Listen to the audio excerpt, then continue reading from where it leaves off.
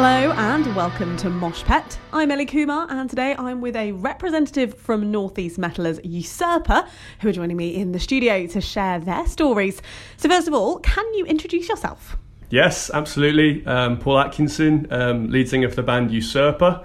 So what is Usurper? Probably a good question. So it's a British, European, power metal, pomp rock, however you want to call it, band really. And it's old school, it's proper singing, or what I would determine to be proper singing, probably catch some flack for that later, and classic, 2 guitars, 1 bass, 1 drums, yeah. Fantastic. And how did you guys get together? How did you get started?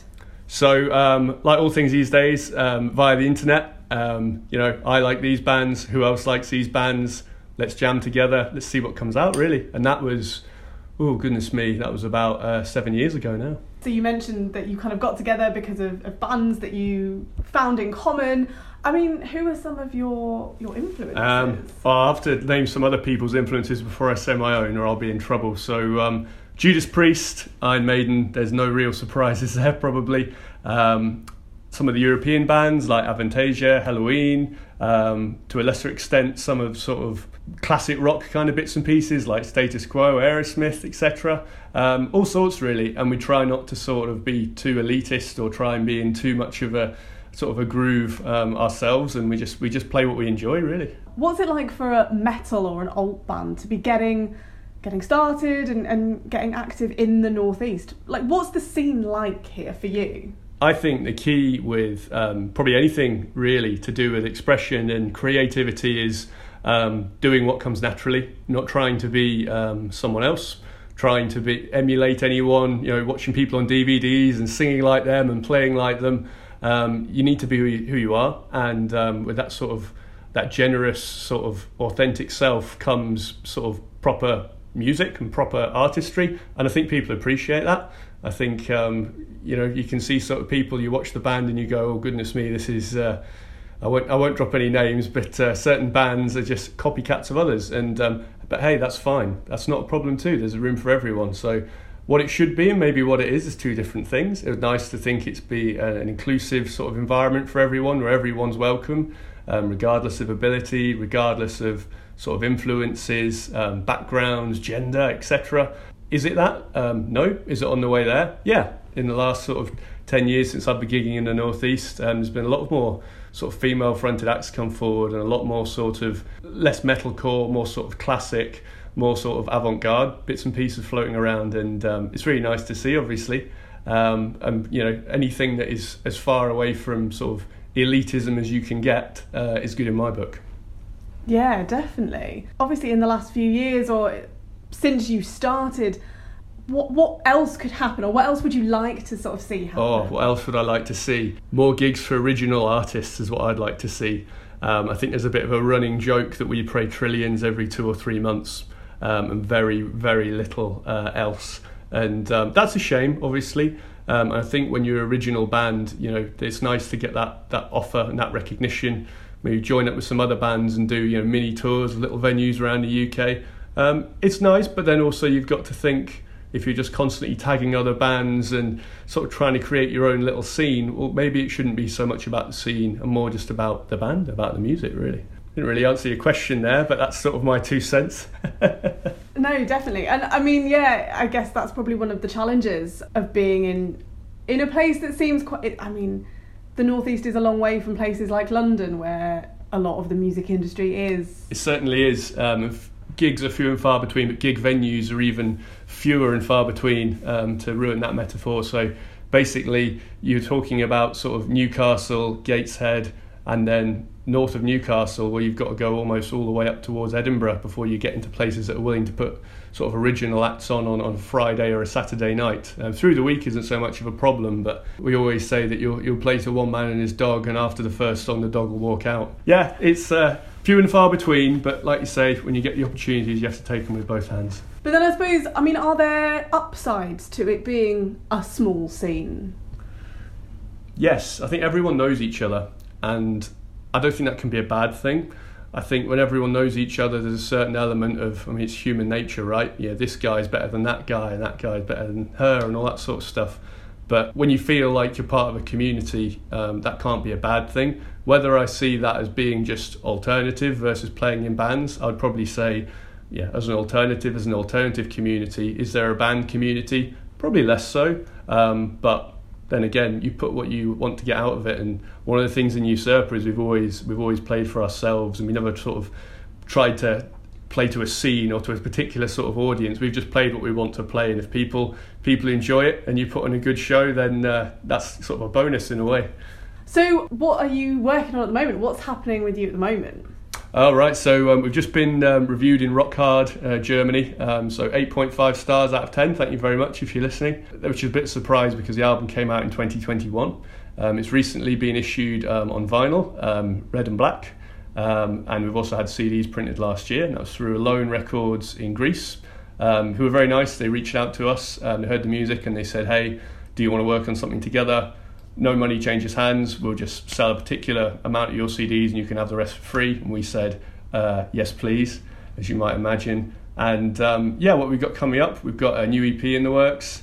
It's a 5-track EP, no covers, thankfully. And it's going to be called Hand of the Usurper, so we should see the light of day in probably towards the end of August. You've got sort of gigs coming up. What kind of things are you working on? So at the moment, to steer the conversation a little bit of a segue, so I've got an Iron Maiden tribute band called Tyne Maiden. We've got gigs August, September, October, and also in December at Christmas Rocks. With Usurper, there are no gigs scheduled at the moment. We've all got full-time jobs. We've got to put some time into the recording, and recording is also a part of what we enjoy. We're not sort of producing stuff so that we can go out and tour it and play it relentlessly. It's that creativity side, and as long as everyone's happy and everyone's pulling their weight, it's always good fun. Yeah. Now, to slightly move the conversation to one side, so we met at a Eurovision event, and I mean, would you say you're a fan of Eurovision?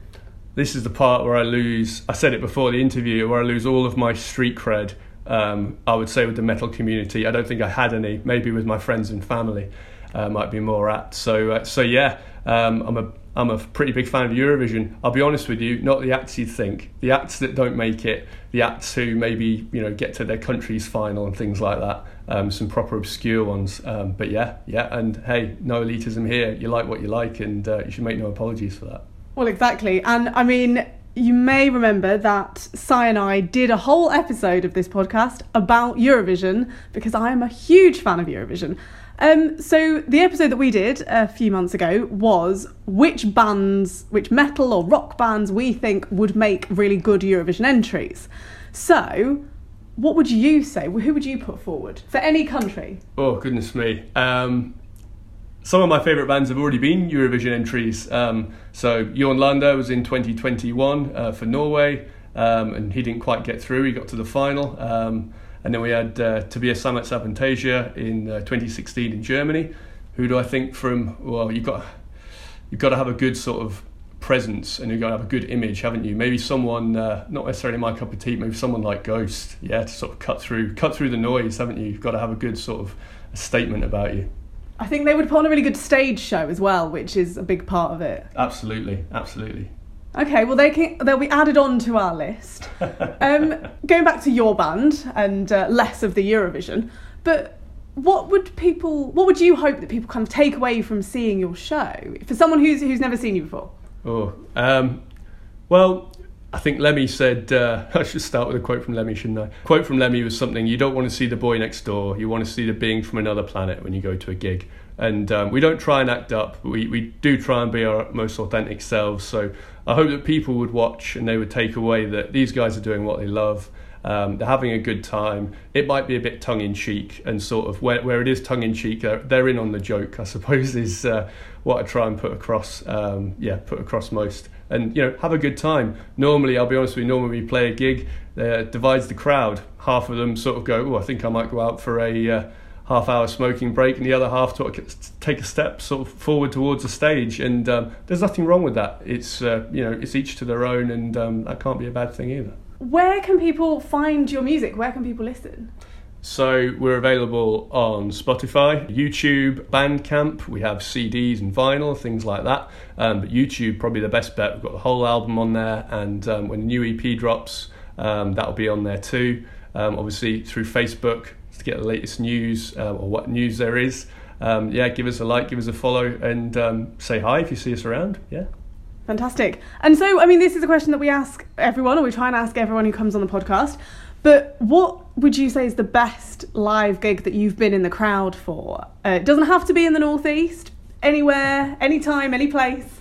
Let me have a think. I don't want to go too generic, but Aerosmith at 2010 Download was very, very good. Avantasia in 2011 at Wacken was very good. Recently I saw a band called Nanowar of Steel. We played Newcastle. They were very, very good as well. Sort of a parody act, little stage over at Think Tank. Yeah, they were probably in the top 5, those 3, certainly. Yeah. And what is it about those shows that kind of makes you feel like you're going to remember them forever? So they run it a bit like a show. Every song has something different about it that they're doing on stage, or that there's a performance element, whether it be the lighting, sort of props, sort of the theatrics of the thing. And I think you need that with every song, especially when you're playing for upwards of 2 hours. You need to have that sort of thing that sticks in your mind. And when you string enough of them together, that's a show, yeah. Well, thank you so much for chatting to me. And don't forget, you can find out more from Usurper and Time Maiden, as well as all their upcoming shows, over on Facebook. You've been listening to Mosh Pet. Catch you next time.